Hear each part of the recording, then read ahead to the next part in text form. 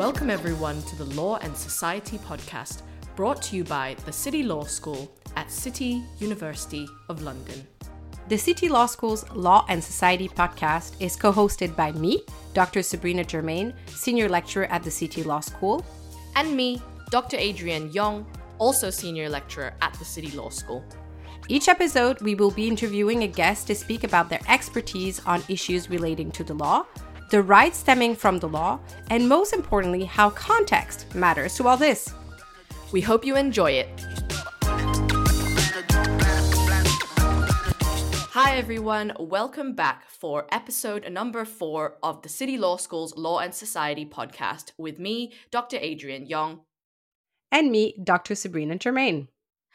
Episode 4 today is a little bit of a different one. We're talking about critical race theory, and for this episode, Sabrina and I decided that we'd rather have a conversation on this theme, as it is particularly central to our collaborative research together and very much in our lives as socio-legal scholars. We look at issues of race and gender, and we thought that it would be fantastic to just have a little bit of a chat about it.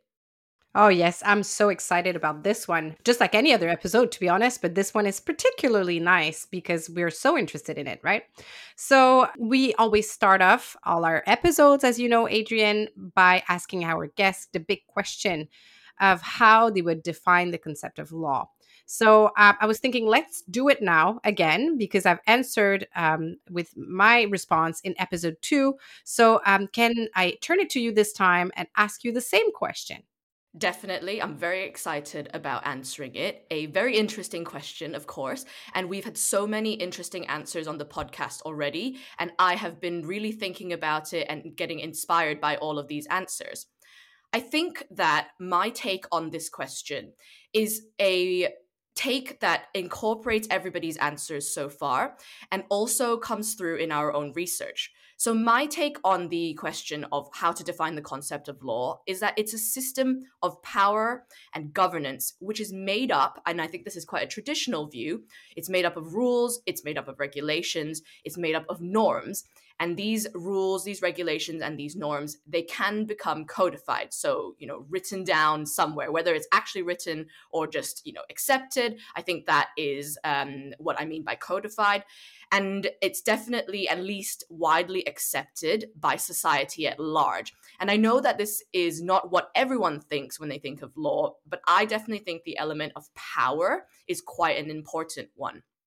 And the reason why is because I believe law is a way that we are ordered in society based on norms that society have developed over time.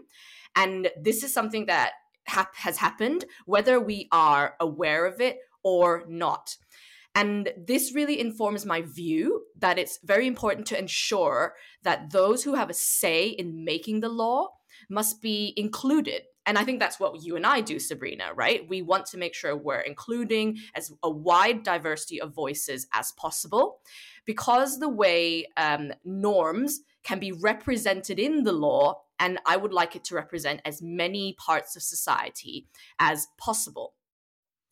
Now, I think law also has a bit of a dual function, which we've talked a lot about in the podcast episodes, and we continue to talk about throughout. I think that it can serve to determine what justice and fairness is. And of course, you can say a lot more to that as the expert on justice. And we have talked about it in various episodes, and I think that it will come through a little bit more later on, especially in today's conversation. But the dual function element that I want to talk about, and I believe law is kind of defined through or defined on, is that it is also sometimes a source of injustice. So it's not just justice that it can create or promote, it's also where injustices come about. And that's a sad fact, I think, perhaps a little bit negative, but something we have to consider. And maybe, again, I think I've become a little bit critical and cynical over my years of being a legal academic, analyzing things in a very critical way. We ask, many people to think about it in a critical manner, our students certainly. And we, especially you and I, do a lot of things from looking at the law from various angles, such as the feminist angle, or the intersectional angle, or the race angle. Or for me particularly, I do a lot of work for migrants and immigrants, so from the angle of migrants. But mainly, for me at least, a lot of views come from the minority. And when it comes from the minority, a lot of the time I found, sadly, that the law does not really represent lesser voices. But I think it has so much potential to do so. And it just needs to be reshaped. So that's my positive spin on, my definition of law. If I think that it can have a bit of injustice as well as justice, it can create justice. It just needs to be reshaped. And I definitely see that as my role as a legal academic. And I think that's what you and I both agree that we do in our research. Wow, an excellent answer. I think you're spot on. I think you gave a very good introduction as well as to what we're going to be talking about today. I think it's really important to understand that aspect of being critical about the law, about this very powerful tool that we discuss as legal academics and others use, politicians and lawmakers, in trying to shape our society. And I think you're absolutely right of this dual function. It's giving me a lot to think about more critically. And that's what we're going to be doing today, I guess. So I think we can start now digging a little bit deeper, maybe ties in nicely with just a very broad definition of law and looking to explain to our listeners what we understand about the idea of critical legal studies. So Professor Luke Mason talked about this a little bit in our first episode, but I think it would be very useful for our listeners if you can revisit this concept or this approach or school of thought. I don't know how you can define it. And then we can have a little chat about it, maybe, as it is very interesting and quite a crucial movement in law and legal academics. Yes, absolutely. I think that certainly, I know you have very good and interesting views on this as well. And conversation is what we're having. But for our listenings, just to be clear, because we're going to start it all off nicely, critical legal studies, also known as CLS, which is certainly not to be confused with the City Law School, which is also CLS, is exactly what it says on the tin. Critical legal studies are critical studies of the law. Now, what does that actually mean? Of course, and we always tell people, you should not define things by using the word that is in the actual word. So I'm not going to define critical legal studies by saying it's a legal studies which is critical, but sometimes people do get confused about what this actually means. So in this context, I actually think critical really means almost to criticize. So criticize is a very negative term. So what do I actually mean by that? What do we mean by that? I think that we should not take things at face value. And we should not just accept things without looking a little bit more deeply or critically at things. Okay, so hang on. You're saying that all we've been taught over time as the law applies to us all equally, that we should not be ignoring the law. I really remember this from when I was in law school in France, and I was taught no one should be ignoring the law. You should be really aware. It's not an excuse coming in front of a police officer or a judge saying, oh, I didn't know about this regulation. I didn't know about this law. So you're saying that we should not be taking that at face value, that the law is not all that it seems? Is that what critical legal studies do? Well, we certainly should not use the excuse in front of a police officer that we didn't know the law. That's not going to get us anywhere. But I think absolutely, I don't know, what do you think, Sabrina? I think we can't take things at face value. We have to look more deeply. Sometimes things are not always as they seem. I think that's the very disturbing fact that we learn as PhD students, right? I think that's where the journey began for us as academics, is that we used to, as good law students, take a little bit law at face value, I believe, because I think law school was a bit different when I went to law school, and I didn't have beautiful modules that were contextualizing the law, as we see, for example, at City. But what I was taught is there's a legislator, it's the voice of the people, and therefore it's right. So it's quite black letter law, right? That's the vision I had. However, now looking at things very differently and being a socio-legal scholar that has a critical look, I'm not sure I would call myself a critical legal scholar, and I'm pretty sure my colleagues and friends that are critical legal scholar wouldn't see me as such, and we'll see why. But I do think that we really do need to be more critical of the law, just because, as you said, the law is an instrument of power. As much as it can reconcile inequalities, it can dig them further as well, right? We're going to see a lot of that today. So I think you're absolutely right. We should really have a hard look at the law. And that's what makes our jobs so interesting, I think. Absolutely. And that's why I wanted to be a bit more careful about using the word criticize, because I think that is where critical legal studies comes from. Thinking about it in a more critical and almost criticizing kind of way. But we're not saying, oh, the law is no good and we're going to ignore it. And you come in front of a police officer and you say, I don't know what the law is, and we get away with everything. But it's almost neglectful in a way for us just to say the law is this and that's what it is, and we're not going to criticize it. Or let's say look deeper. Let's use that term, because I like that a bit more and it's not so negative. It doesn't have so much of a connotation. But I think that you're absolutely right. You've hit the nail on the head, Sabrina. We're going to talk a lot more about this today. I also would have to say that I may not be considered a full-fledged critical legal scholar like some people are, but I think we're working towards being more critical, and that's going to make our research so much stronger. And that's why we're getting so much attention and we have so much originality, because we're looking at it from the angle of people who don't always have their voices heard.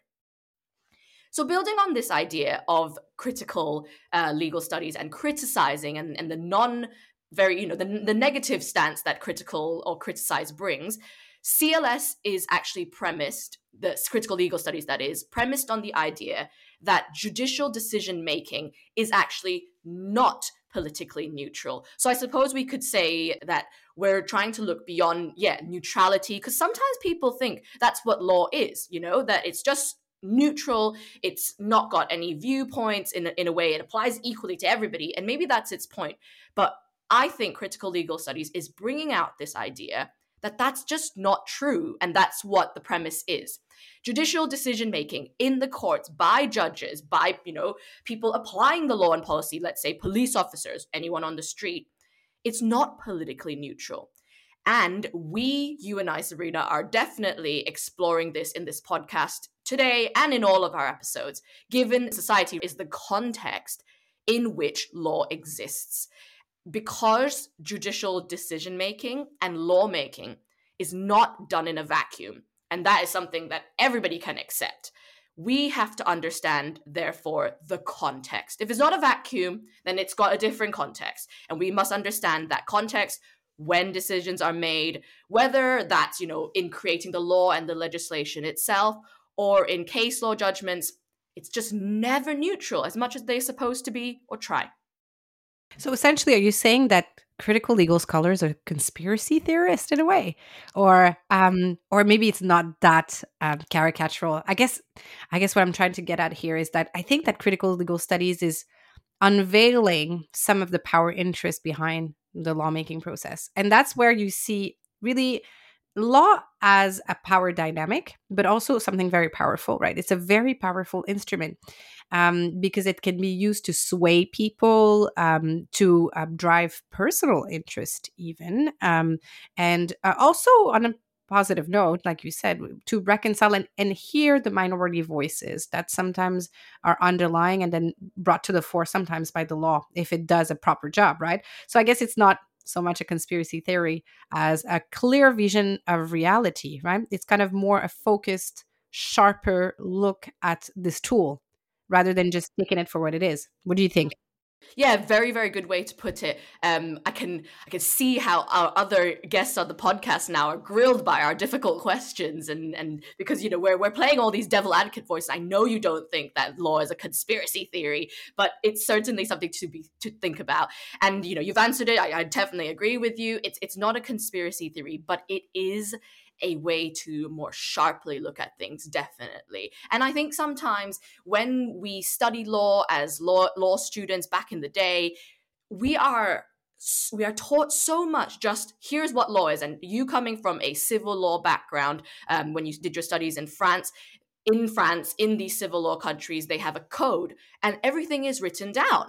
And so therefore you have this massive book, all the code is in there, And that's it. And you read the code and you memorize it and then you regurgitate it and then you become a lawyer. But I would like to think that you and I are doing something a little bit different by digging deeper, sharpening the focus, and not just saying, here's your book of law, memorize it, and now you're a perfect lawyer, and that's the end of it.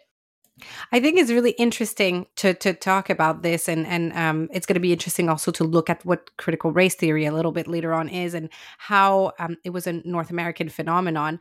Because what you're saying about civil law, I'm not saying that continental European lawyers are not critical. Far from me saying that. There's a very big trend of critical legal theory from Italy, for example. But what I think is very interesting is that exactly that's how I was taught my law. I remember very famously sitting in my first year contract law module and being told, Sabrina, there's no mystery. Everything is in the code. You don't know it? Just look at the code. Exactly. And then you get very puzzled when you get to your third year module elective on competition law and you're looking at decisions and you're thinking, well, that was not in the code, was it? So, so it's interesting to see how we're so attached to that book in France or other jurisdiction that have a code. But in the end, what's in the code is the results of people's power play in a way, or dialogue, or compromise. Definitely. So I think we have to be looking a little bit deeper than just what's in the code, or looking at very carefully at what is in the code, if that makes more sense. Yes, certainly. I think as well in the UK context, since we don't have a written constitution and no code in a common law jurisdiction, sometimes in law schools, it's people thinking, oh, what's in the book? Maybe what's in the textbook? And that's not always what we want to push students or, even push thinkers to think about. But as you mentioned, and you're also a very good person to have this chat with because you have a background in a US law school, you have a background in the civil law jurisdiction, and then you come from a bi-jurisdictional jurisdiction, and we now are working in the common law jurisdiction, so lots of different sources. CLS emerged out of that, as you say, movement in North America, out of the US law schools, in particular in the context of a political and a cultural kind of challenge to the authority that they were facing in the law school itself. It was from a group of scholars of color who felt their experiences were just not reflected appropriately in educational institutional regulations. And that's where this all more critical thought came from. So again, they saw the law or they saw the regulations in their higher education institution, and they just thought, if we dig deeper, if we're critical of it, it's not really our experience. And so, in a way, the point of CLS, of critical legal studies, it's very strange to say CLS not to mean city law school, but we're going to try today. In general, it's also to highlight what is known as legal indeterminacy that exists. Now, this is a big concept, but it basically means that cases applying law don't always have one correct outcome, hence the indeterminacy bit. So again, we've mentioned it loads already today. It's not all black and white, and that's what a lot of people think sometimes when they think of the law. It's not just the case has a right or wrong answer. There's simply not that situation. It might be right, and that might be the correct or the correct outcome, but for another person, they would not think it's correct or fair, for example, when we're always just looking for the most fair or the most correct outcome. And in a way, that's what we always ask our students to do. I think that ties in very nicely to the conversation we had in our first episodes when we were talking about sociolegal scholarship. Because law is not a science, it's not a hard science, it's not physics, it doesn't apply systematically the same rules to get the same outcomes, because there's something about hard science that we can predict certain outcomes. Law is a social science, in my opinion, because it does depend, it's very context dependent. And that's why you can have the application of the same rule. And we see this a lot when we write our exams, for example, for our modules. we have different answers that could be of equal value with different outcomes in the decision, for example, in a fact pattern. So it's quite interesting to see how the students will play with the law, with the rule of law, apply to the same set of facts, but from their perspective as judges, if you want, or if they're representing the plaintiff or the defendant, whatever it may be, they reach a different outcome because it is very context sensitive and there's an element of subjectivity. I think that's why I think that oftentimes people portray lawyers as liars, which I think is very offensive because we're capable of doing this intellectual gymnastic as legal scholars, as practitioners, and that's what law school is all about, in my opinion. And I hope we have more chance to chat about legal education because I think it is very important to address it in this particular context, that we need to become more creative, more critical to be better lawyers. Very strongly believe in that.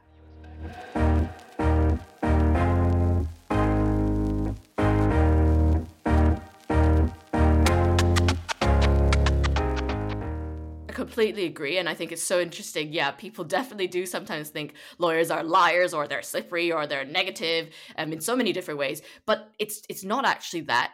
I would say that it's probably just because of this high idea that the law is a bit legally indeterminate, and of course judicial decision making is not politically neutral, so therefore you don't know which way the outcome, perhaps, let's say, might swing. But if there was a right answer, then we wouldn't even need lawyers. Why would somebody try and defend one side versus the other if it's so black and white? So the idea of CLS, critical legal studies, loads and loads of sub-theories have stemmed from this, and we will consider all of these in other episodes. And I think that it's very interesting because it comes back to my point about power and what law is defined as, in my opinion, through power, coming from a consideration of the power relationship in the law, which we've talked about as well, you and I. It could arguably be one of the ways to define law generally, this power relationship, if we go back to the answer to the first question that we ask everybody. So I think at this point, it is a very good time for us to make the distinction between critical legal studies and critical race theory, because that is what today's episode is about.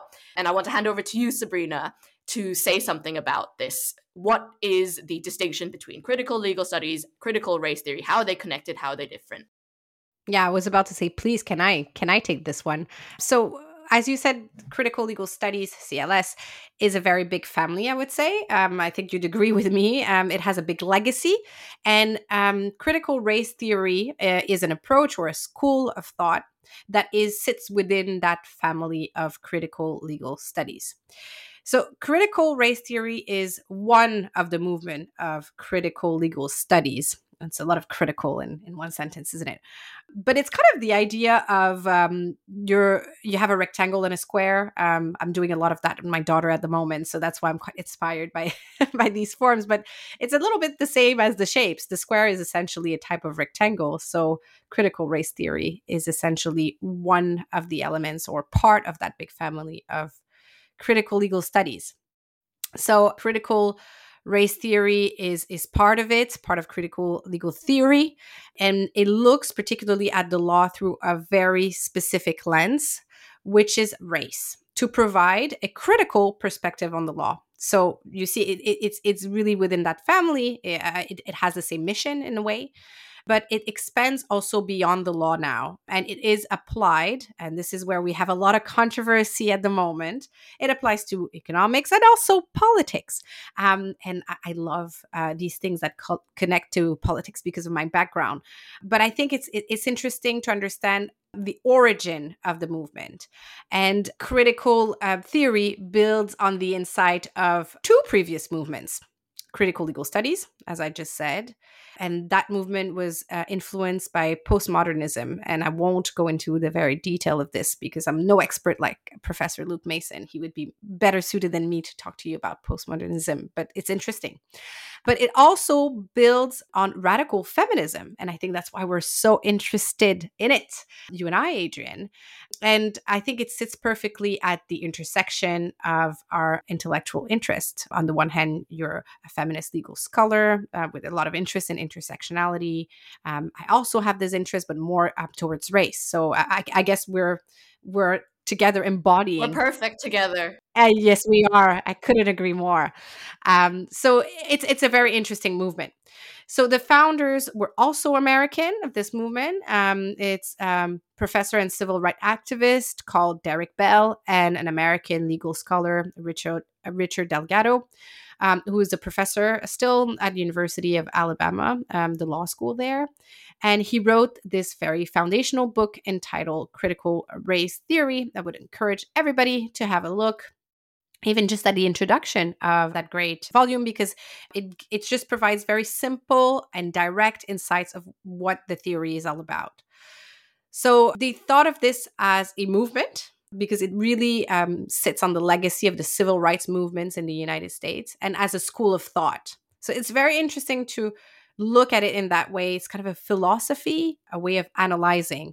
So you're saying that they didn't think of it as a theory at the outset? So you're saying it's a movement. That's slightly different from a theory. Absolutely, it's not like they were sitting in a corner thinking, "Oh, let's coin critical race theory." It was very similar to critical legal study. It was kind of, as I say, they really sat at the feet of the civil rights movement, and they thought, "Well, that movement seems to have climaxed in the 1960s, and now it's stalling a little bit in the 1980s." So, in many respects, they were looking at new strategies to try to combat very more subtle forms of racism. And I think that's quite interesting to me, and especially in this current context that we have, is that there's blatant immoral racism. I think anybody doing a Nazi salute, for example, or having a swastika, I think everybody would agree that that's despicable. But then there's underlying microaggressions that might not be seen by the majority as an act of blatant racism, but that is racist in a form. So that's something that we really need to dig a little bit deeper into, I think. Definitely, and I'm so looking forward to talking about this later on because I think you and I are perhaps, sadly, perfect people to talk about these issues and things that we do face, and perhaps other people will resonate with us, and that's why I want to do it in this context, right? Absolutely. I think there's so much to unpack here. And I think I know we're both very passionate about it. It's very interesting because I think both of these founders were really looking into saying, well, yeah, we see we've made progress. We see we had a civil rights movement. You know, we condemn blatant racism, but there's more subtle forms of racism that need to be still challenged, that haven't been challenged. So basically, critical race theory wants to challenge the conventional strategy by pursuing social and economic justice. The movement really focuses on what we call anti-subordination, and that's really something that's very fundamental to that theory. So basically, it means anti-subordination, that we cannot achieve equality under certain conditions, so we need to challenge those conditions. Okay, let me explain to you, because this touches on my interest of justice. Basically, it means that we are told always, just like what we were saying before when we were talking about critical race theory, that we should be all treated the same, equally, in the same way. And I don't think anybody would challenge that, right? Like, just, we wouldn't challenge blatant racism. We wouldn't challenge that, but we need to look at the nuances, the shades of gray. Okay, it's not black and white, like you said. There are foundational structural inequality, and that those structural inequalities, those conditions that don't allow us to reach equality, are there because we cannot reach substantive equality.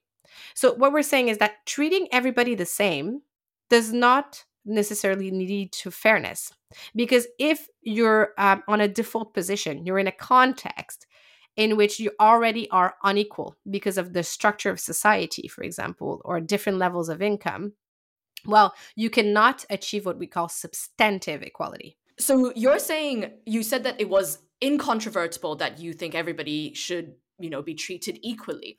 And I was actually thinking, as you said that some people probably would disagree with that. And then you continue to say that we cannot actually do that because that's not going to achieve equality. But I was more thinking that some people, especially lawmakers perhaps out there, would think that we shouldn't treat everybody equally because some people perhaps deserve less, or maybe some people deserve more.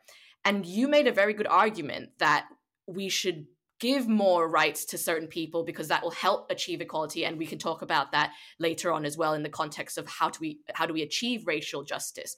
But what do you say to this idea that actually some people would say no, some people don't, we don't all deserve equality, and some people deserve it less maybe? Yeah, the idea of desert is a huge a topic in legal theory. I'm no expert. I remember back in the days when I was doing my PhD, I went to Cambridge for a session just on the idea of who is deserving. The idea, this concept of desert. I'm no expert on this, but I can tell you something that speaks a lot to what you're saying. But I guess the flip side of the coin, I do believe that some people might not necessarily, it's not a question of deserving, but it's more a question that they should have more because they already have less. And I think that's deserving. I guess it may be. I think we could invite so many other guests to discuss that one out. It's quite a deep and fundamental debate. But what's interesting is that, of course, I was not the only one thinking that, and most probably the first person that really reflected on this is John Rawls, right? He is all about thinking about substantive equality, and to him, fairness is about equality in outcome and equality in opportunity. That means that if you imagine somebody in a race, okay, and you keep on giving a few meters ahead to certain people, let's say everybody with brown hair gets a chance to start the race a little bit further ahead of the people at the starting line. Well, the people that are at the starting line, they have to make up for this advance that the other ones have, right? So John Rawls says, well, how about we bring them up to the same level as the people that had a few meters ahead, or even we give them a few meters ahead even because they started late. So we give them even more. That's the difference principle. And that's kind of where critical race theory stands with regards to race. It says we cannot be advocating for just blatant equality or blunt equality or orthodox equality, like we would say it in distributive justice. We have to advocate for anti-subordination, which aims to demonstrate that there are deep discrepancies or differences in wealth, and we cannot just treat people in the same way. We need to address the root of that inequality first to then achieve equality. So essentially, we need to eliminate the subordination and the marginalization, not just to look at treating races all the same, because they are, unfortunately, not all the same.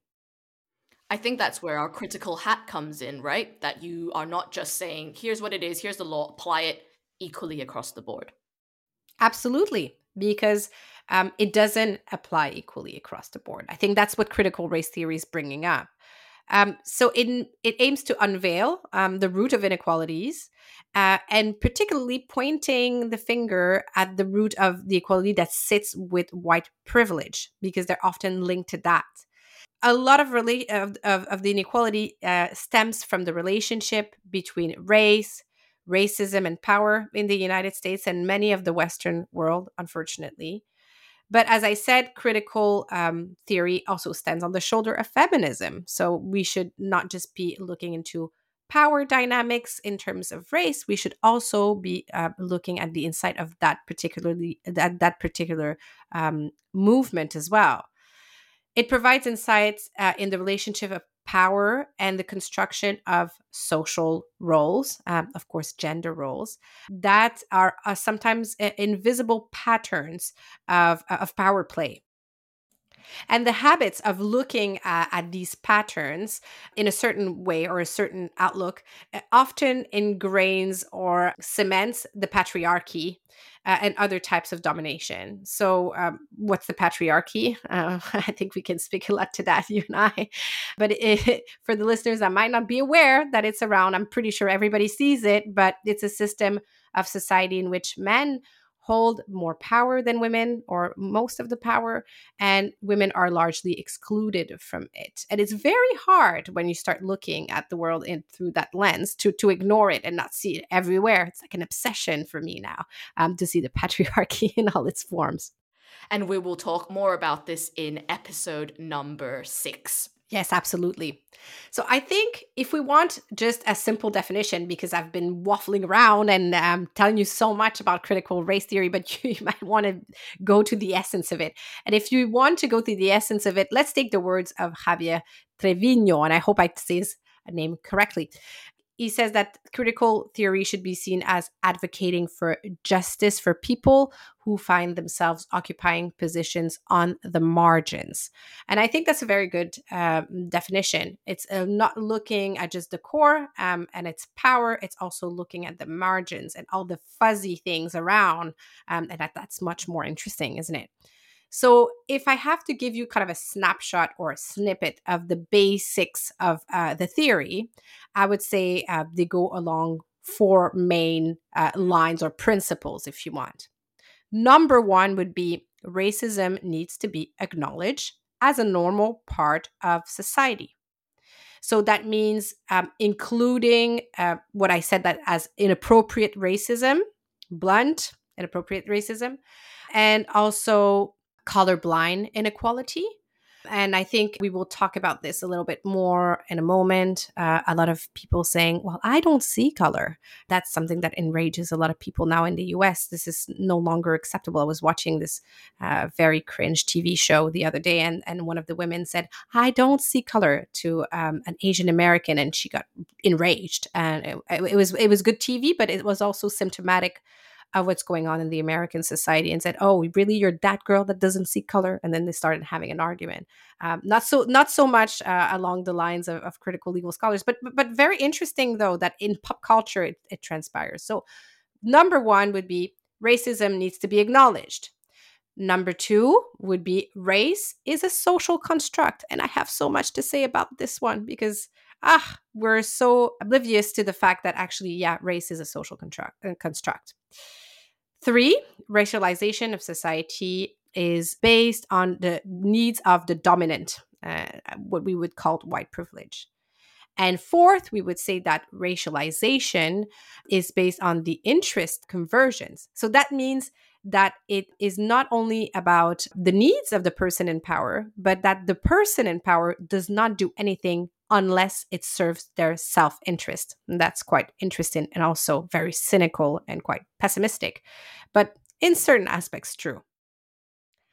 Okay, so I've talked a lot about critical race theory. I'm very passionate about it, but I would say not everybody's on the same page as me or a critical race theorist.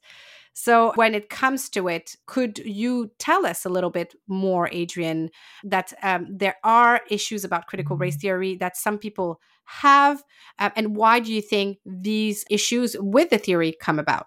Yeah, definitely. We have to play a little bit of devil's advocate here. We've played devil's advocate in all of our other episodes with our guests.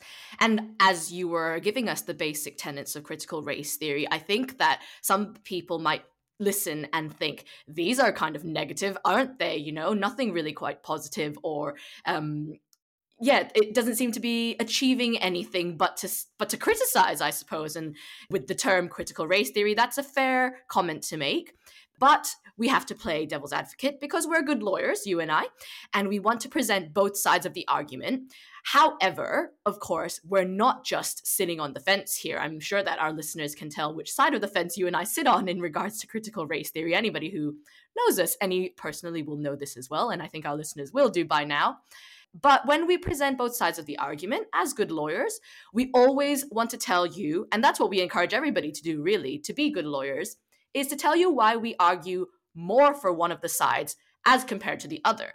So the point of presenting both sides actually is, in this case, to debunk the claims against critical race theory.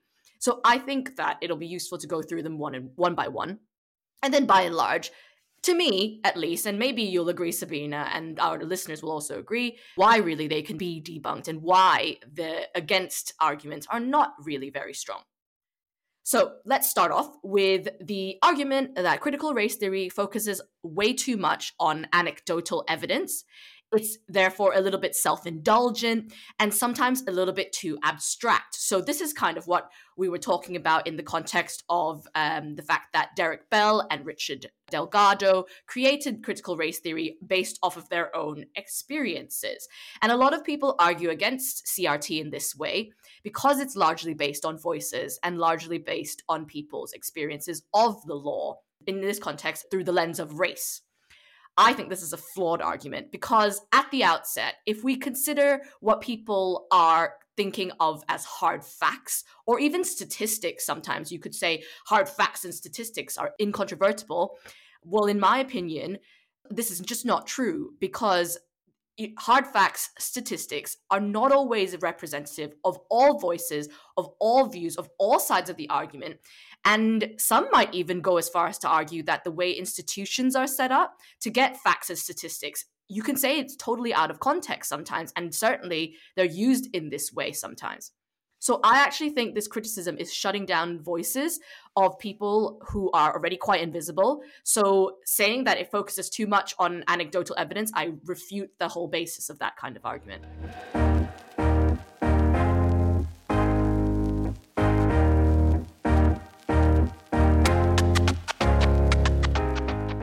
I think it's absolutely, I can agree more. I think also it shuts down this view that critical race theory is trying to focus on, which is the microaggression.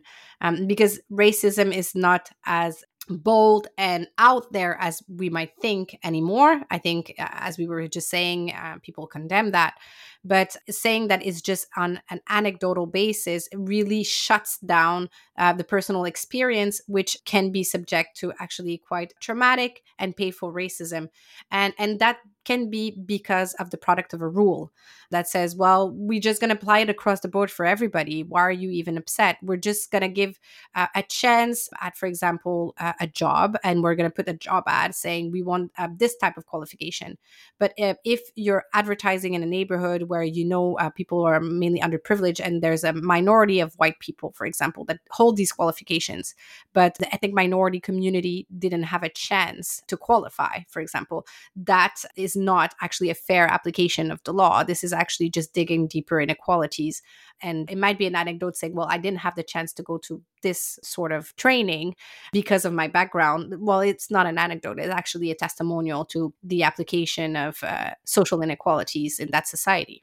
Exactly, and I think that that's why we can't shut down these voices, and this argument just shuts down CRT in its entirety. So, what I'm trying to do is shut that down.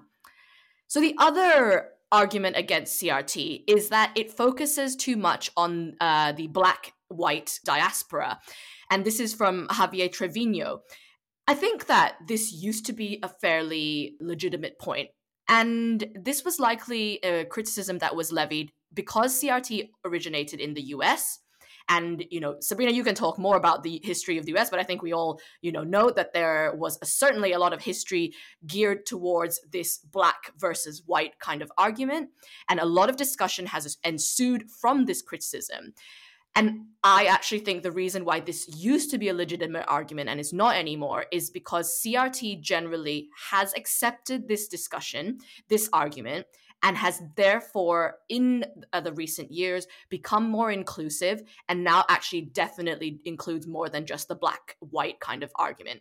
It may not be considered actually just critical race theory anymore as well, but it's become wider than that. So things like critical queer studies, Latinx studies, critical Asian studies, those kinds of things, they're all under the critical legal studies heading. And that's how we got away from it just being about the black community against the white community. In significant contrast to that, we also see an argument that being colorblind, i.e. not seeing color, is something which assumes that the races are homogenous. So this is from Delgado. It's a widely made argument and something that Sabrina touched on that needs to be considered in great detail because loads and loads of people argue that we should not see race. Because if we see race, then everybody cannot be treated the same way. And you just say, by seeing race, you're creating racism. And my argument is that the reality is that, sadly, we do see race. People see race, it's just there. There is racism. We see race even if we don't want to. And therefore, acting colorblind, acting like there is no race, is to me acting like there's no problem. And that actually is meaning we will never be able to deal with the issue appropriately. And by being colorblind as well, if we go back to the original argument, it also assumes homogeneity in the races, that everybody is the same. And we're not the same. Whether that's because of our skin color or whatever it might be, people are not the same, and we cannot assume that. Absolutely. And I think it touches about a controversy. And I heard this quote last week in the US, actually, saying that race is the child of racism and not the other way around. And that's something we will be chatting about a little bit more. But we are different. People see race because race have been created to separate us. So if we don't see race, we don't see inequality. It's not because we want to create racism. Racism created race, not the other way around. What an interesting quote. And it also feeds right back into the basic tenets of CRT, that race is a social construct that was created by us. And of course, just ignoring that is ignoring reality, I think. And the final criticism against CRT is this idea of respect for the law. And they're kind of saying that CRT undermines respect for the law because law is there to create fairness and justice. And by saying, or by criticizing really all of these things, we're not taking the law seriously. This is an absolutely massive issue, and we will certainly discuss this in further detail, Sabrina, because we are, after all, the Law and Society podcast. There are lots of limits to the law, and I'll go through these limits of the law quickly. And we could sit here and criticize the law all day long for 100 hours on this podcast, but we will not bore our listeners doing that. But there are some limits to the law, which are perhaps legitimate. But in the same way, you have to think, in my opinion, of the law as a dual function, both, to achieve justice, but also it's the source of some injustice. So some people argue the law is insufficient to formulate racial solutions. So what this means is that the law is limited in itself to tackling race and social justice. It cannot fix problems in society. But I would argue perhaps you can work towards it. But maybe the law, legislation in and of itself is not sufficient. And that's where I think CRT comes in, giving voice to people, experiences, etc. The reason why the law is not sufficient is because legal rights are, indeterminate, which we talked about earlier on. It means it's a bit vague. You can give somebody rights, just like saying everyone has equal treatment. Does not mean that everyone is going to be treated equally. So that's another limit to the law. And the whole law and context approach shows us that we can not treat people equally by just saying you all get equal treatment. And that's what I think it means to be critical. There's also all of the criticism, which we talked about again, not so much CRT not being so much of a theory as just an intellectual movement. And that means that it's perhaps too abstract. But you could levy this criticism on any theory, basically. You could just say this about everybody who's a philosopher. And sometimes for things as important as racism, people want more practical solutions. But we need to tackle, and as you said, Sabrina, identify the root of the issue, rather than, as I will quote Adrienne Wing, who said that we cannot just put Band-Aids, so the American word for plasters, on the cancer of racism. It just doesn't work like that. So these Band-Aids would be the practical solutions by the law, for example. We can't just do that. The theory of CRT as well, and I think, again, this is an argument that a lot of people levy, is that it's loaded in terms of race. It's loaded in terms of elitism. If we just didn't see any of that, then it would be gone. We'll talk a bit more about that, how that's absolutely not true.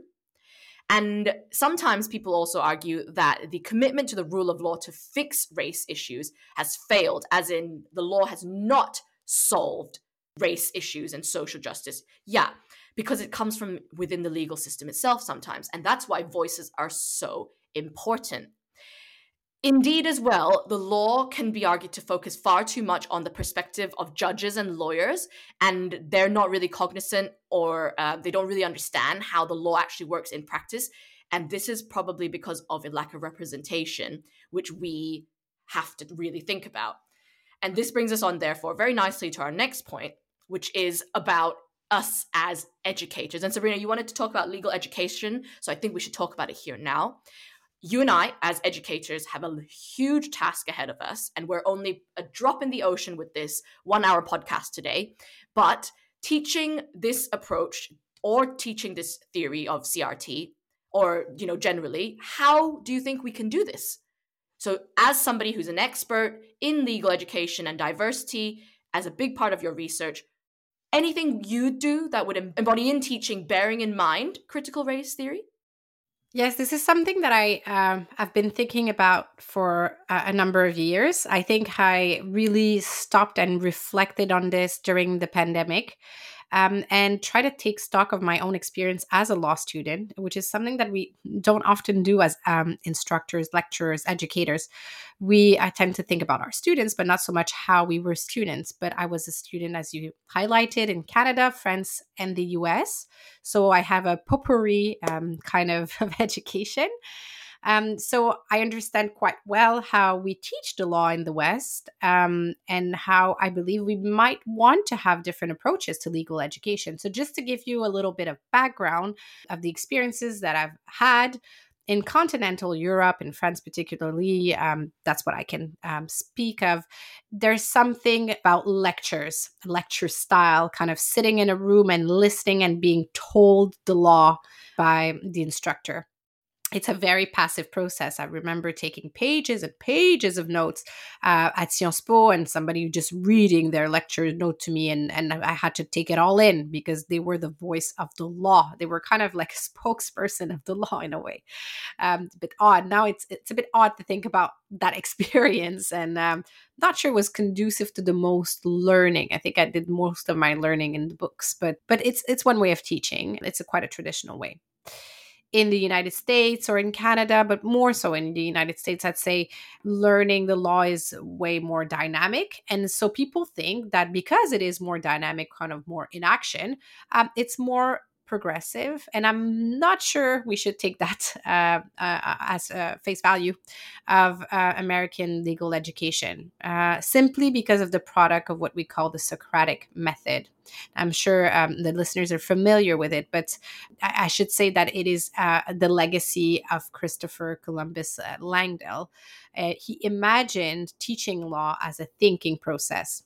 And so basically what happens is that you have the lecturer, the instructor, that ask a series of questions, and they challenge you with those questions to encourage you to think like lawyers. So I remember very well my first class at Cornell, sitting in my tort law lecture. And Professor Heiss, who's a great professor at Cornell, said, Germain, because they have a seating chart and they look at you and say, Germain, state the facts of that case. And I was mortified because I thought, oof, my God, this is my first time. And, it's 200 students in the room with you, all looking at you. And you better have done your readings. Thank God I knew the facts of the case. And then he said, flip the rule and adapt to other facts. And I looked at him thinking, what do you mean by flip it? Do I turn around my book? What's going on here? That's not what he meant. He said, really play around with the rule and adapt it to the set of facts that I'm submitting to you, and do that legal gymnastic. But they do that not so gently as Professor Heiss did with me. He was quite nice, but usually it's a bit more brutal. To reach that kind of distill the rule and reach that legal rule and adapt it to different scenarios, they do this at a very fast pace. And there's been quite a few things written on how playing with the legal concept is not encouraged really that much in the Socratic method. And it's quite a stressful, and I would say in my case, traumatic experience at times. And there's actually quite a few legal education journals that have been critical of this. And there's interesting literature on this, although it's been saluted as being creating great lawyers, especially litigators. It can be quite traumatic. I think I view it even more critically because I stand in the shoes that I stand in as a biracial person. And I saw it as really trying to breed one generic type of student. And it was not encouraging the voice of diversity or thinking differently about the rule of law. It was really kind of trying to instill a process in my mind of how to think about legal rules. And that is slightly dangerous, I believe. And that blocks out diversity and creative thinking about the law. I think at times we need to reflect further on this, and we need to look at why we wanted that kind of systemic approach to creating legal minds, or not legal robots, but creating that good exemplar law student. Well, it was because going to law school was really white privilege and white male privilege. Women in law school was not so long ago they were allowed in the United States, and now things are different. Women and gender diversity has entered the law school, disabled, neurodiverse, ethnic minority students too, which is fantastic and something to be very excited about. And I do believe that we should very much cherish these points of view that are considered non-traditional or atypical because they're not the white male point of view. So I don't think we should be telling students how to think about the law or how to think in a certain way about the law, but we should construct it together. So to answer your question, I prefer a constructivist approach to teaching of the law. I've written about this. I've also given presentation. But what I try to do, and I hope my medical law students and my tort law students can speak to this, is really to proactively build together our knowledge of the law by building on pre-existing knowledge of the students and reflecting together on the law. That's much more interesting to the student body, but also to me, because I learn from my students. So students are not being fed by me the information, but together we play Lego, if you want, with the law. We construct it together. We assemble the building blocks under my supervision and guidance, if you want. So prior knowledge is key, and that means their experience. And that's where it ties into critical race. For example, their multicultural backgrounds, their religious backgrounds are fed into that learning process, and we discover new ideas and be critical of the law together, looking at those different perspectives. So I encourage diversity and various backgrounds to come into play on how we study the law and study critical race theory or critical legal theory and all the like. Yeah, that's how I do it. Fantastic. And I also think that this is something I really like to encourage. And more importantly, we need to hear the voices of our students. So when our students talk to us, we love it. And this is just a public service announcement to ask our students to all definitely contribute to conversations with us. Otherwise, we cannot learn from them, right? Absolutely. Pretty please do participate. I love a good debate. I love a good discussion, especially in my tutorials. So yes, I agree with you. Adrienne, could not agree more. So I should say that this whole reflection that I had really kind of was triggered by the Black Lives Matter movement. This is something that really hit close to home for me as a North American biracial person. But maybe you could tell us, Adrienne, because I know you know a lot about this. How do you think the Black Lives Matters movement and Stop Asian Hate highlight the importance of critical race study in our world right now? Yes, sure. And Black Lives Matter touched you very personally. Stop Asian Hate touched me very personally. And I think this is a great context in which to discuss critical race studies. So BLM, the Black Lives Matter movement, has really made CRT and conversations like this about race ever more important.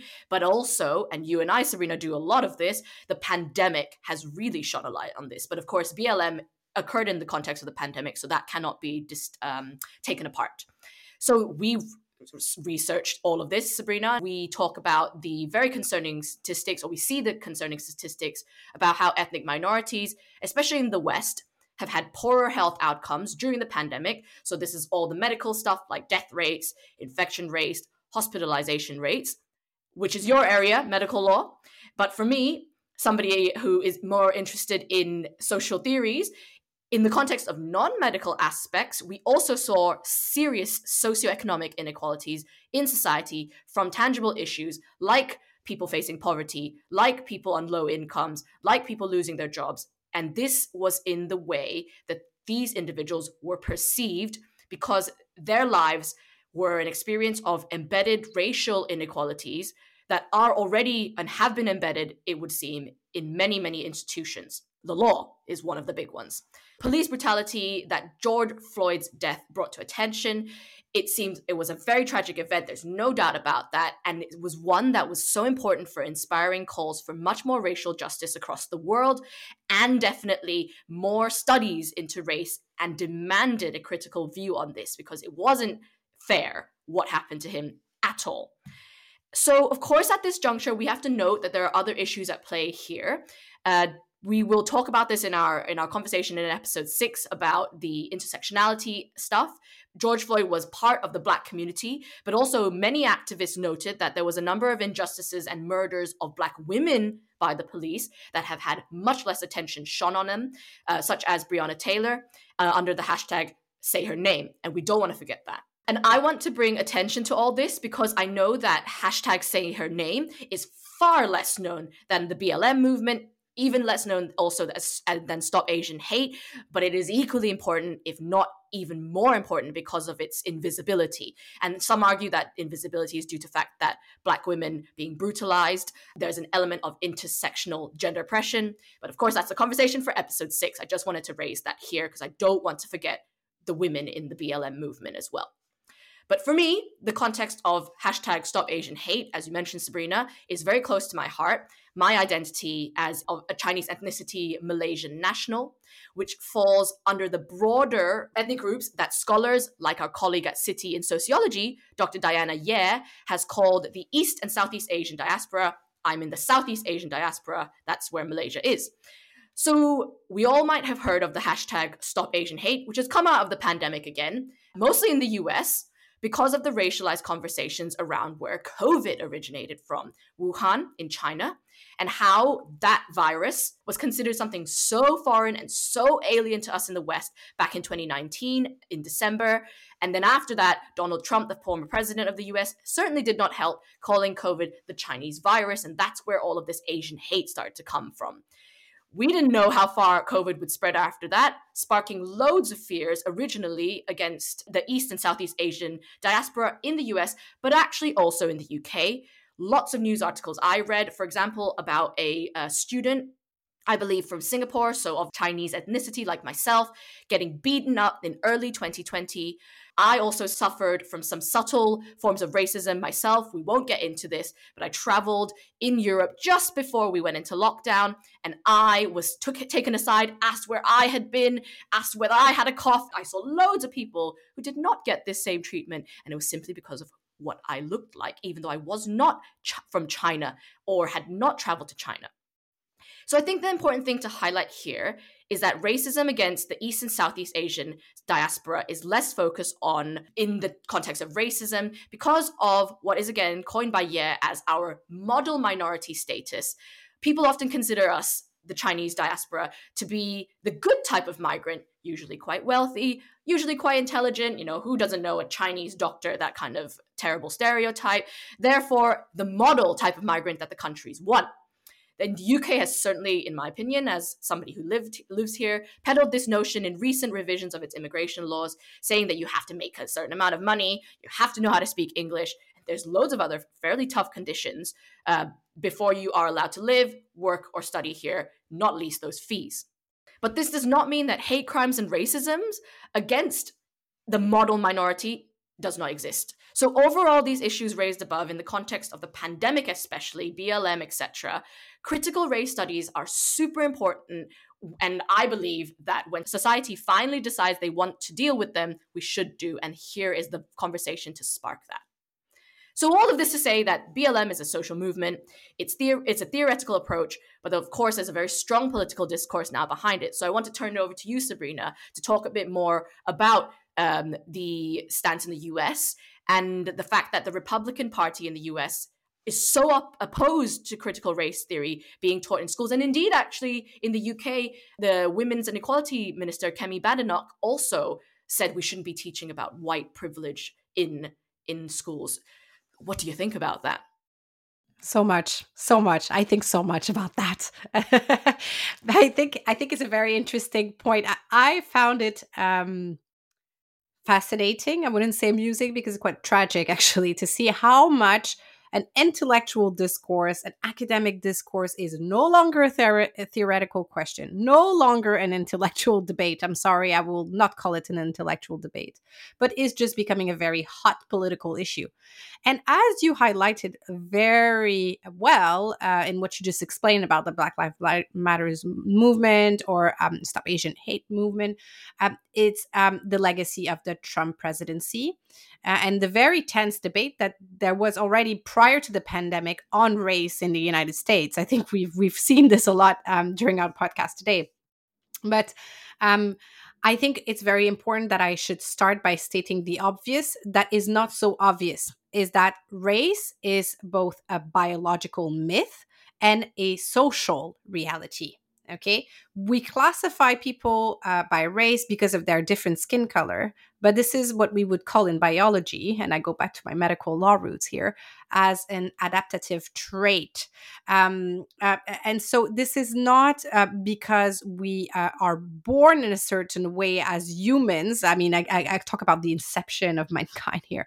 It's because we adapted to our environment that we have these certain traits, basically how we responded to the light. And that's why we see that the first humans that originated, for example, from the African continent have darker skin because they were more subject to light. And that was a form of protection. It has nothing to do with the level of intelligence, for example, or any other traits that are associated sometimes with race. So it's just a question of exposure, really. There's no connection between your skin color and race because there is no race in the biological sense. This is sometimes something that comes as a news flash to students in my class, but I want to remind everybody that we are very much alike. More than 99% of our genes are identical as humans. So there is no differences along racial lines that stem from anything other than institutional racism. So the use of biology was used really in the times of slavery in the United States to try to divide power and abuse power. There needed some sort of justification for using those black slaves to do all this hard labor as a white man. And then they said, but because of their skin color, they were they were less intelligent, they were less capable, and therefore they should be used as tools of, constructing things or power rather than being seen as their human, as a human. So all of this to say that some scholars in the US and elsewhere are talking about this again and unpacking this and believe that our children should learn that from a young age, from the age of my daughters, for example, that the science of race is actually not a science at all. So I try to explain that to both of my kids, particularly my older one, that there is no such thing as race. Actually, that's completely constructed. So that takes us to issues of conservatives with critical race theory in the United States. So you see how I go from toddler to conservative in a heartbeat. So legislators in 20 states in the United States have introduced bills, so draft legislation, to restrict the teaching of critical race theory. You're going to tell me, is it really taught in middle school or primary schools? Well, I guess not to be racist is taught in those schools in the United States. Critical race theory, in the words of Delgado, I'm not sure. But they do not want at all people to be discussing racism, sexism, or issues of equality in classrooms. More particularly, the Board of Education in Florida went as far as banning critical race theory from the classroom. So no discussions on this at all. We're all equal. We don't see color, okay, in Florida. So don't go get a tan because it doesn't matter. You are all the same color in Florida. So here, conservative activists are really trying to leverage the theory and to use it to foster kind of division in society. They believe, however, that critical race theory is the enemy because it is teaching children to hate America and hate white people. And they believe it is a grassroots movement, which it is not. We've just seen it's an academic movement, an academic approach, but they believe it's left-wing grassroots groups, sort of hippies, coming together to try to destroy white good people. So, of course, I'm exaggerating, but if you do listen to Fox News, you will get a little bit of that discourse. It's very much fueled by the viewership and the media and all this radical discourse around race. So politically, they try to have their voters rally around this way of what they think is white hate and to vote off the liberal policymakers and lawmakers. And they want to do that by starting at the lowest echelon, looking at school boards. So this is why actually when no one was really looking at school boards and this type of politics as a very kind of lower local level, they saw it as an opportunity to consolidate their base for future elections. Here, I should be clear, however, that I'm not saying that all Republicans are critical of critical race theory. I'm not saying that all Republicans are racist. That would be actually racist on my part to say something like that. And that's not at all what I'm trying to imply. But there is a fringe of the very right wing portion of conservatism in the United States that do believe that that will help them win an election and that they can erase the history of institutionalized racism, and they can consolidate their base to have a bigger turnout on the election and gain more political power. So that's basically what's going on with critical race theory at the moment in the US. So last but not least, we're coming to an end of this fantastic conversation we've had so far, Adrienne. And, we close our podcast always with the same question. So I want to ask you and have your take on this too. Does context matter, especially in this framework of critical race theory and all this discourse? And how would you define law in context? I think it's a pretty rhetorical question, actually. It's so obvious. And of course, in this context matters. You've said it, I've said it. BLM, Stop Asian Hate, Say Her Name, the pandemic, all of these, they provided a fantastic place for CRT to really make their impact. And I think without context, law would just be considered like a bunch of meaningless words, really. Rules and regulations only work if you can actually rule or regulate something, surely. So when we ask everybody about defining law in context, I think that it's just saying like law, because law does not exist without the context it exists in. It does not exist in a vacuum. So it's almost terrible and neglectful for us to talk about law not really in its world life context. So I hope that answers your question. I realize how interesting this is when we ask our other guests it now. Oh, yes, it does answer my question. I love your answer. And I'm very grateful we could have this kind of public, open forum conversation. And I really hope we get more comments on this and we bring other people to the table to discuss these very important issues. So thanks, Adrienne, for having a chat with me today. I really appreciate it. Not at all. It's been great to talk to you about it too. We've got to have both of our views. Thanks very much. You've been listening to the Law and Society podcast, brought to you by the City Law School at City University of London. We hope you enjoyed it and look forward to you joining us soon for another episode.